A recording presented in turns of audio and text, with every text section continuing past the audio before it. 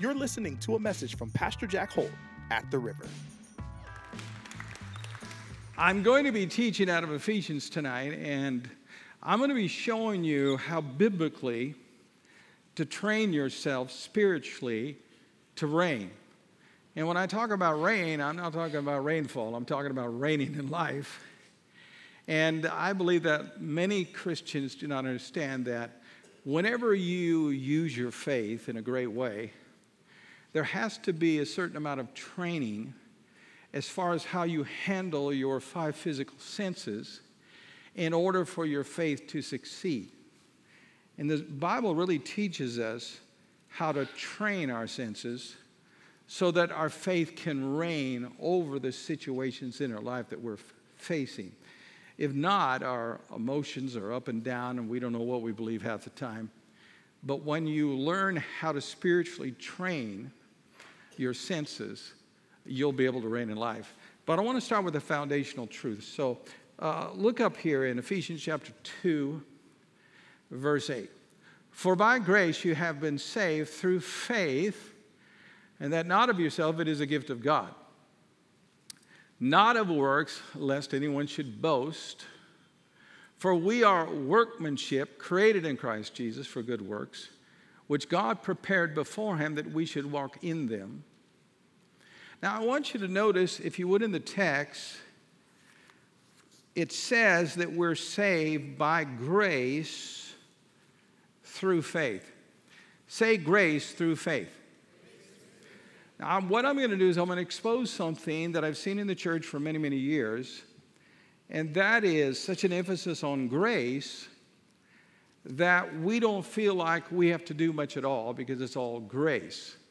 So I'm going to answer the question tonight, are you saved purely by grace, or is there faith involved with your salvation? Now, we know it's involved with your salvation, but is it purely because of grace that we have faith? Or is faith something that is within us that is needed to bring forth the salvation that God has called to? Now, I've studied this for many, many years, and I remember when I was first studying it with different colleagues in the faith. And one of the illustrations they gave of 2 different viewpoints was Jesus is on a boat, and there's someone in the water that has drowned, and they've sank to the bottom of the lake or whatever it is. And so Jesus jumps in the water, swims down to the bottom, grabs the person that's drowned, and brings them up and brings them to the boat, and then with CPR, he revives them. And so the idea is that you were totally dead spiritually. There wasn't any life in you at all. And so for God to save you, he had to provide everything to get you revived. And then the other view was, you're out in the lake and you're drowning. But you haven't drowned yet. And Jesus throws you a lifeline. And you grab it and he pulls you to the boat. And you're saved because you grabbed hold of that lifeline. One emphasizes the importance of faith. The other eliminates faith, and it's all by grace. I'm here to tell you that salvation was not automatic. It's not automatic. You have to have faith to be saved. And the beautiful thing about this is, when you study scriptures, you'll hear terms like this if you read theological books. You'll hear some preachers say, we are totally depraved. And that statement, what it means is there's not any good in you at all before you get saved. That's what it means. And it's based on the book of Romans chapter 3. They take that particular verse where it says, there's none righteous, there's none that seek God. And the chapter does talk about the corruption that sin has in us. But keep this in mind. That corruption, which is very important, just means that you'll never be righteous enough to be able to inherit the kingdom of God. It doesn't mean there isn't some good in you. there just isn't enough to stand before God without any guilt, fear, or condemnation. Amen? Now, here's the part I want you to see from this, because this will illuminate your spirit. In the book of John, chapter 1, verse 5, it mentions something about people that are created and birthed into this planet. And it says that Jesus enlightens every man that comes into this world. Now, what that basically means is this: every baby that's born is spiritually alive. That's why when infants die, they don't go to the lake of fire. They go to heaven. Can you say amen? But there is what the scriptures refer to as the age of accountability, when someone knows the difference between right and wrong, and they die spiritually. But in saying this, I want you to understand that even though man is corrupted by sin before he gets saved, and he can't get saved by his own initiative or his own power, there's no question about that, there still is an element of him necessary to bring salvation to pass in his life. Now, the very faith that we receive from the scriptures comes from God, but once it comes from God, it becomes our faith. That's why the woman that touched Jesus' garment, Jesus said, your faith, not mine, your faith has made you completely whole. And so you always hear Jesus commending a person's faith, but it comes from God. But in order for salvation to work in our lives, there's a certain aspect of it as automatic, but it's only automatic when we use our faith. Let me explain.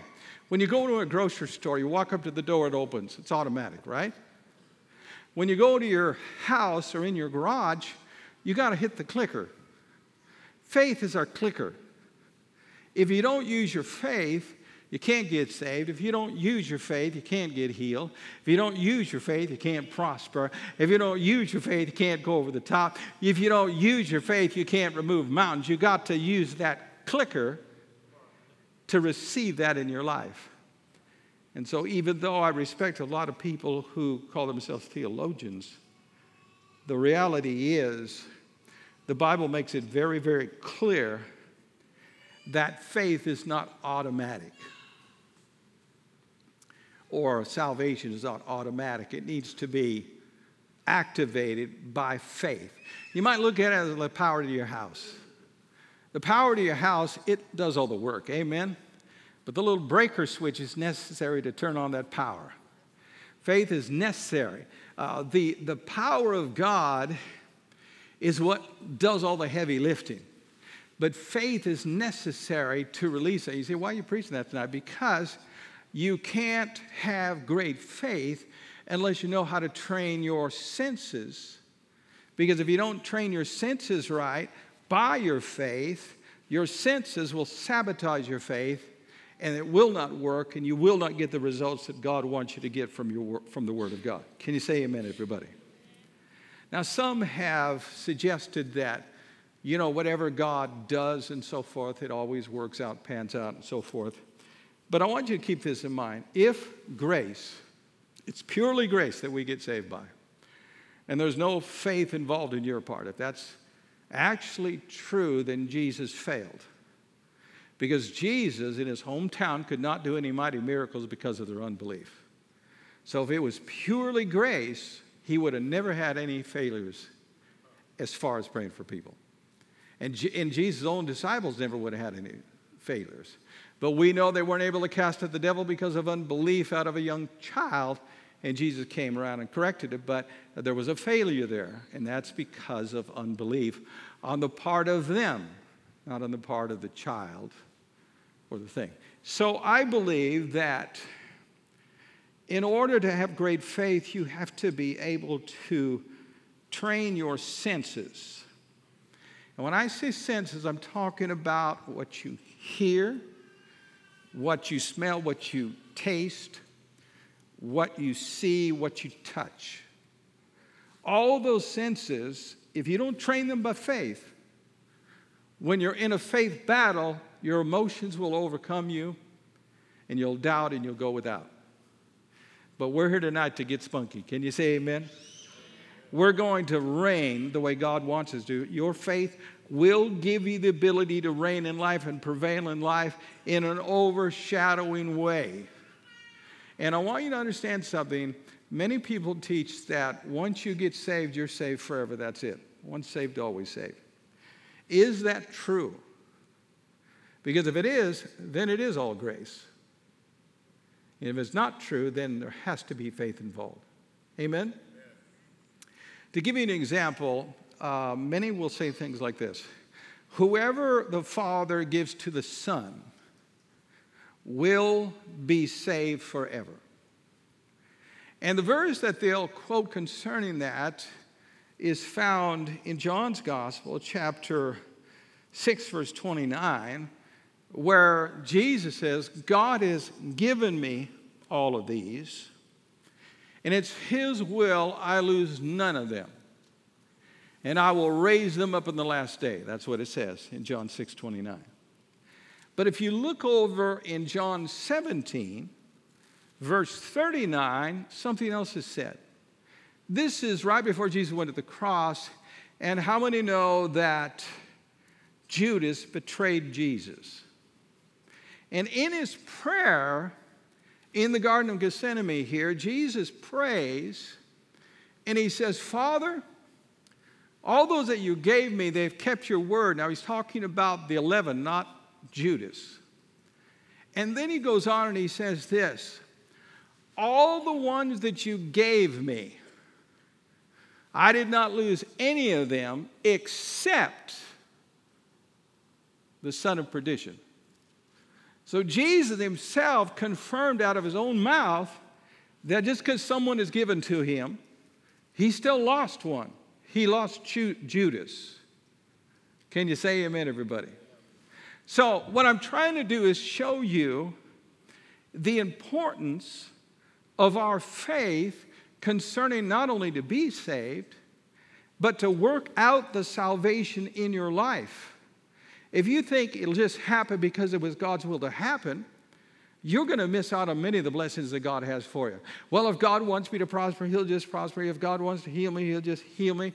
No, you'll end up sick and you'll broke your whole life. You're going to have to use your faith, and you're going to have a faith that's developed to a point where you've trained your senses from your faith.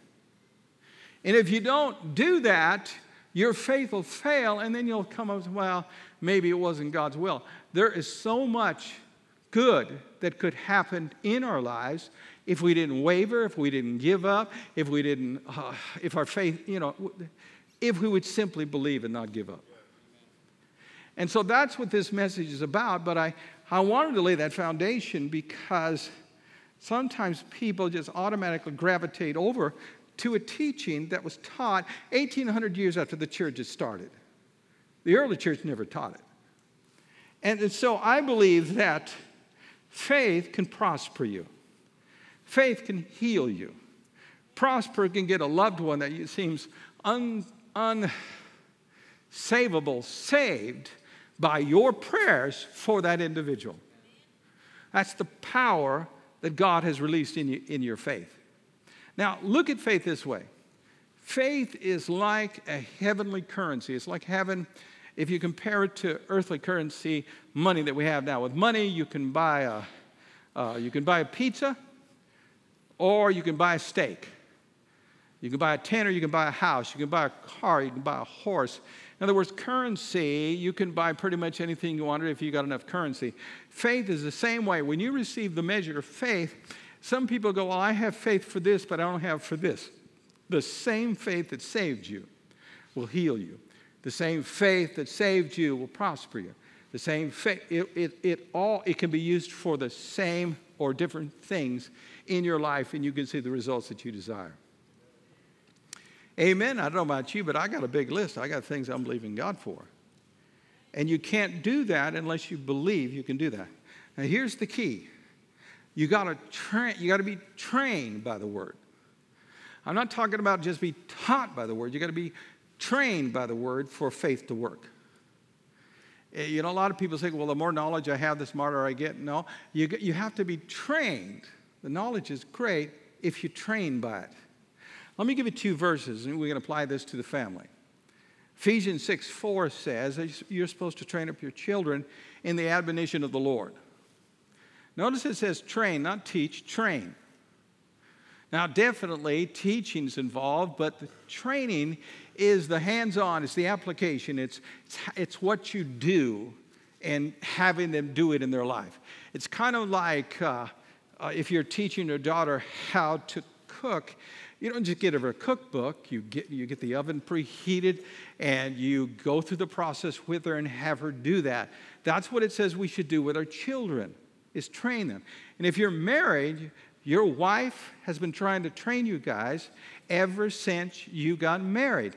And the husband's been trying to train his wife ever since they got married. And the better you get at training each other, the closer you're going to get to each other and become one. And everybody liked that preaching and said, amen, praise God. That's a little weak. Can we give God praise here for a minute? Come on.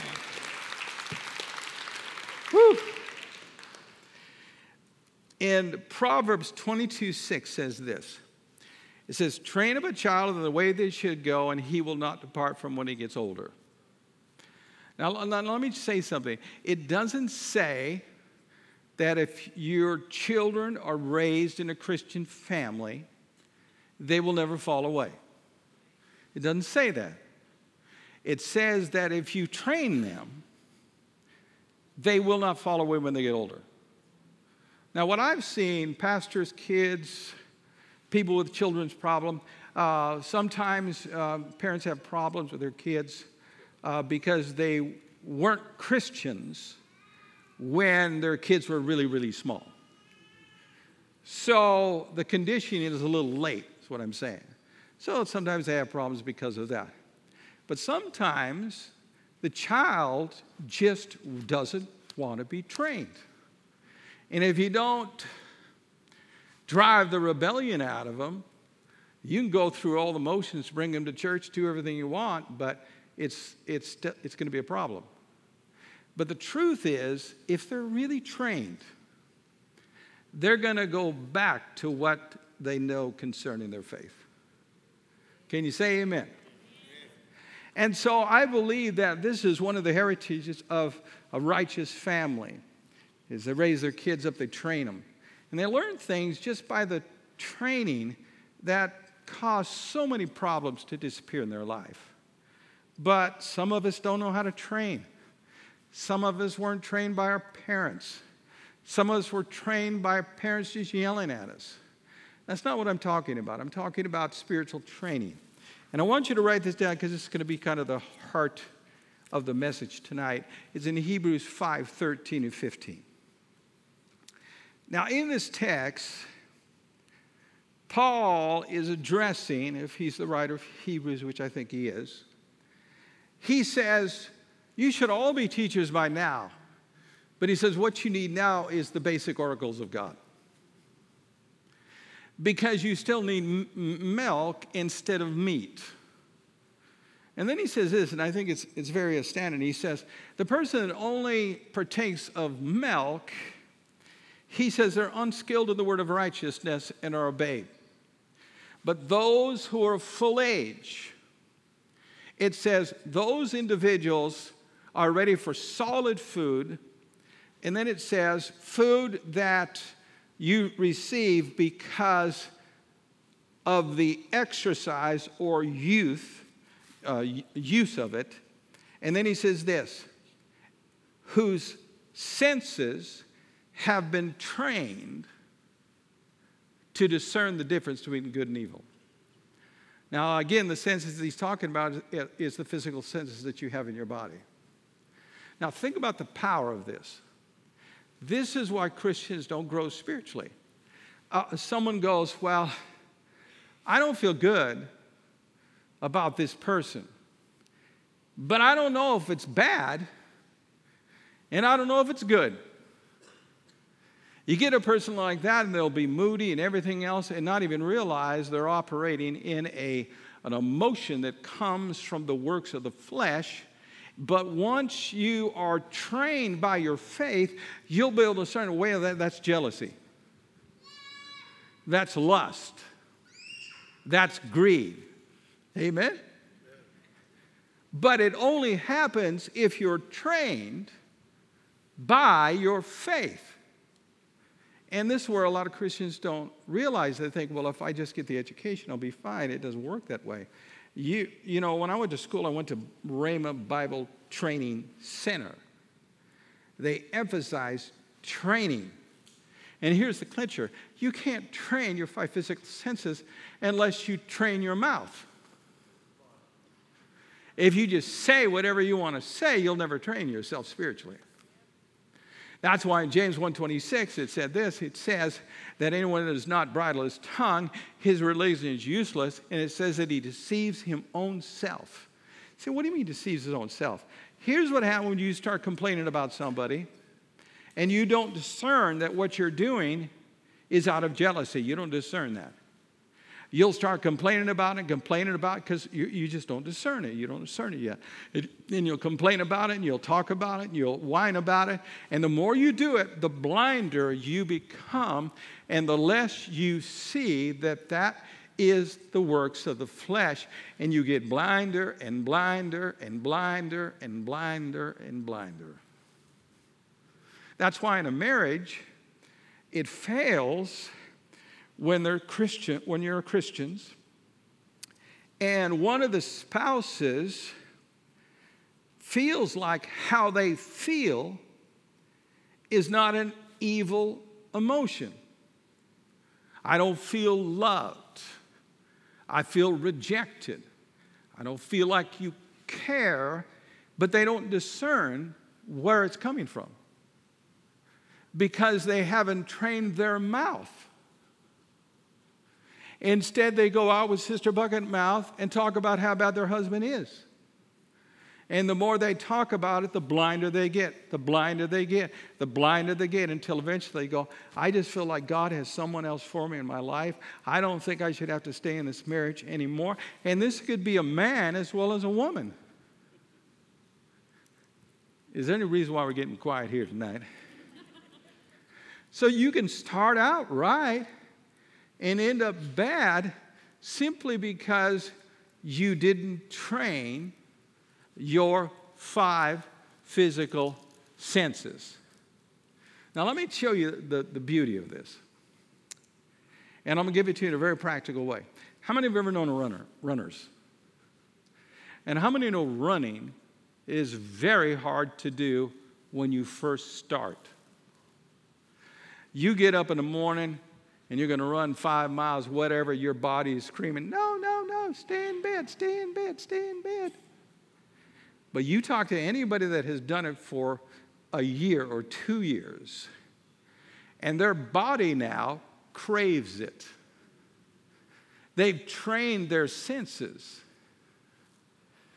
No pain, no gain. Amen? And I've found this to be true when it comes to things that we eat.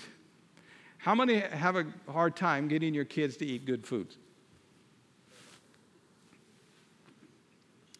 One person. Come on, let's be honest about this. My son hated green peas and green peas so bad that when he was growing up, I'd put it on his plate and said, you're not leaving until you eat that.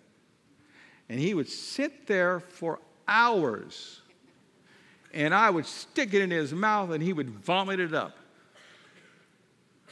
My son just had a birthday today, and his wife made him green peas. And he said, Dad, they were delicious. Your taste can change. I remember in my own life, I was having some stomach issues because I drink so much coffee. And the doctor says, you can't put dairy. Dairy's not good for you. And so I said, well, I'll go try coconut milk. Coconut milk is horrible. So I had lattes with coconut milk, and I hated it for a year. Now I love it. Here's the point. A lot of things that we need to do that are bad for us, we don't initially feel like doing it. Just like when I first had to forgive somebody, I didn't want to do that. I wanted to slap them upside of the head. I wanted to, do a butterfly kick on their face. That's what I wanted to do because I was in the martial arts. So it was really hard. And I did it. And in ministry, you got to do it all the time. But now it's not a big deal for me. It's not hard at all. But initially, it was very difficult. And all my 5 senses were going, ah! Am I the only one preaching here tonight? Are you getting a hold of this, what I'm saying here? This is true stuff. So the point that I want you to see that is very important is your faith will never grow beyond what you train your senses. It just can't. Paul said this in Acts 20:24. He says, none of these things move me, nor do I count my life dear to myself so that I might finish my race with joy and with ministry which I have received from the Lord. Listen to what he's saying. He's saying, I'm not moved by all this trouble I'm in. I've learned to train my senses. And I know that doing the Word of God, believing the Word of God is going to pay off at the end. I mean, think about this for a minute, the power of what he's saying. Here's a guy that was shipwrecked in the sea, bitten by a snake, and yet none of that stuff moved him. He had trained his senses. Abram was the same way when God said, you're going to be the father of the nations. What did he say? It says he considered not his body now dead, which is about 100 years older than the deadness of Sarah's womb. He didn't even consider it. That means he had developed or trained his senses. He didn't go by what he saw. He didn't go by what he felt. He didn't go by what, emotions.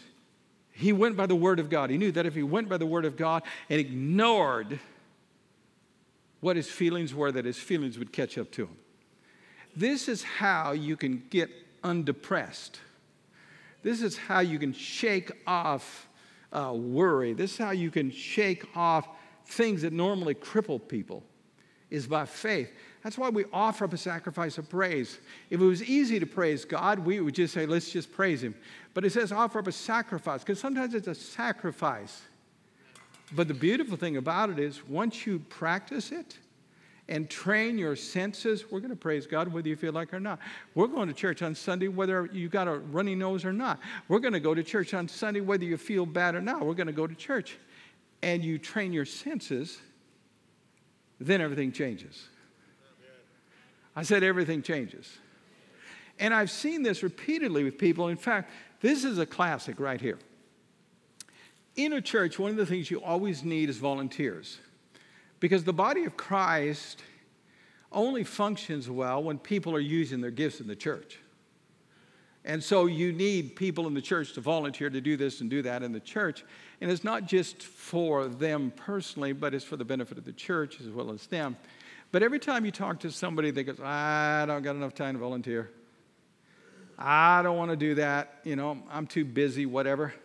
Soon as you get them to volunteer, and they do it a few times, hey, this is kind of cool.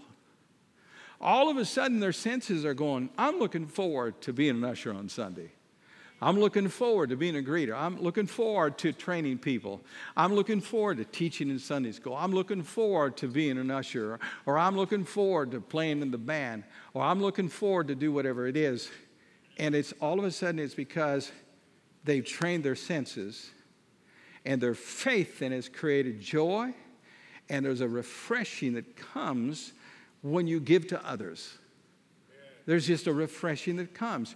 You feel better about yourself when you help someone else, and especially when you don't get, quote, any money for it. You just do it out of the willingness of your heart, and people depend on you, and you bless them. And I've seen people that once they got that fever, once they experienced that and trained their senses in that, you couldn't get them not to serve it. Their life depended on it. Couldn't do it. They trained their senses. So training involves believing and then acting on what you believe in spite of what it feels like, smells like, looks like, hears like, and you just practice it. And it will, my friend, change your life and transform you in a great way. And, my wife, she's here tonight. Wave everybody, Joyce. She's in the back. But one of the reasons why we have a great marriage, because we've married over 50 years, is that she has trained me. Now, I don't like to say that, but she has, because I know what I was like before. And she might not want to hear this, but I've trained her. Oh, yeah. In other words, she knows what pleases me. I knows what pleases her. And we've sacrificed ourselves for each other. And I always tell the guys this: give your wife anything that won't hurt her if you can afford it. Okay, because Jesus does the same thing for you. Is there anything that's too good for you if it's a good thing, that if you believe in faith for it? The Lord will give you anything. I said anything. And I'm supposed to love my wife as Christ loved the church, so I got to put her in the same category. That's why I'm going to have to take her on a cruise. Anyway, praise the Lord. Got it on tape now. We're in trouble, praise God. Amen. So I want you to see the significance of this training in your life. And remember this, that whenever you're standing in faith for anything, if it's healing, you got to believe you receive it. If it's provision, you got to believe you receive it. And so you got to keep what you've received. If you don't keep what you received, even though God promises it, it won't manifest in your life. But if you keep it, it will eventually come to pass in your life. I'll give you an illustration. When Joyce and I bought our new house, 2 weeks after we bought it, the market crashed, and the value of it went down considerably. And I remember I was talking to a neighbor.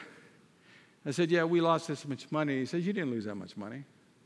I said, what do you mean? He said, you didn't lose it unless you sold the house. You haven't sold it. And so we never sold it, so we got it. It's the same way faith is. If you hold on to it, you can't lose it. You can't lose your healing if you hold on to it. You can't lose the provision if you hold on to it. You can't lose the miracle that you need if you hold on to it. It's only if you let go of it you can lose it. And I don't know about you, but I like to hold on to it until it manifests, and then start on a new project. Hallelujah. And so here's the thing that you'll learn from training your senses. You'll learn how to stop the devil's devices. Listen to this. The devil wants you to say what he wants so that you can see what he wants you to have. He wants you to say, I can't make it, and see yourself not making it. He wants you to say, I'm going under, and see yourself not going under. He wants you to say, what's the use? Things will never change, so that you see yourself never changing.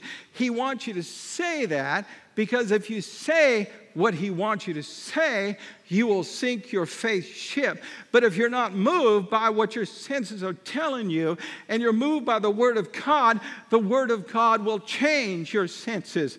The Word of God will produce peace. The Word of God will produce joy. The Word of God will produce a breakthrough in your life. Whew, man, I tell you what.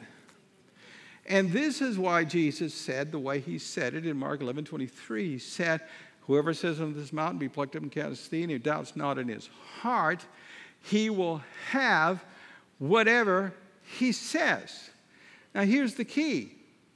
Just because a thought comes in your mind doesn't mean it's in your heart. I want you to hear this. The devil will tempt you. Thoughts will come in your mind. Ideas will come in your mind that are not of God. Solutions will come in your mind that are not of God. They'll come in there. But any thought that is unspoken dies unborn. It's like a seed. If you put it on the shelf in your library room, I don't care how long that seed's been in that shelf, it'll never germinate. It'll never grow. It's only when you say it that you sow it. And thoughts, as long as a thought doesn't become an imagination, it never goes into your heart. In other words, just to have a bad thought isn't sinful. It's when you imagine that bad. That's what lust is. Lust isn't just looking at a woman. It's looking at her through your imagination, and then you catch the rest. So if you guard your imagination and only let good things that you see through your imagination, your heart is protected. And whatever you've said in faith will happen. And you won't have this struggle with the senses where they allow this negative emotion or allow this carnal word come out of your mouth that creates this image of failure in your life that God doesn't want you to have. It's like a single woman who needs a spouse. Well, you need to see yourself getting married. Don't see yourself 90 years old, still single. See yourself married. And make sure whoever you see yourself with, it's a Boaz instead of a Judas. Come on, say amen. Okay, moving right along here at a terrible pace here. The vision then is very, very important. Now let me close with this. This is really powerful. If you can learn to do things that you don't want to do to get the things you really want, it won't be very long and you'll start enjoying the things you really want in life.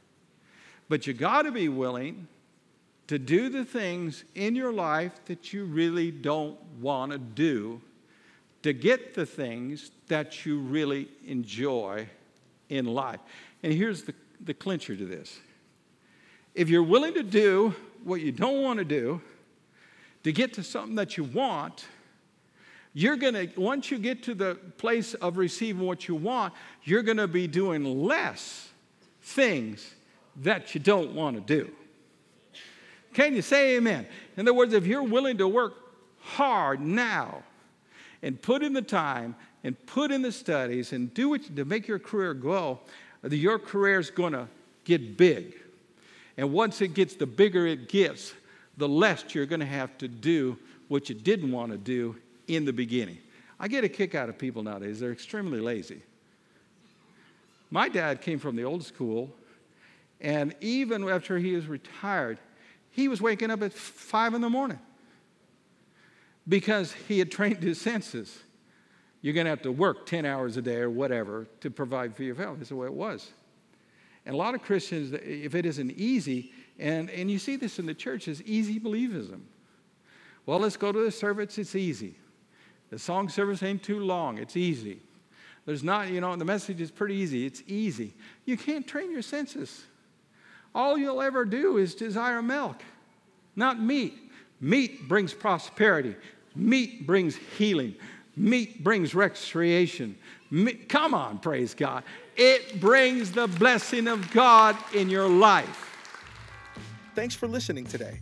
For more messages like this one, check out our podcast, River app, and our website at theriver.church. We're The River, and we're doing life together.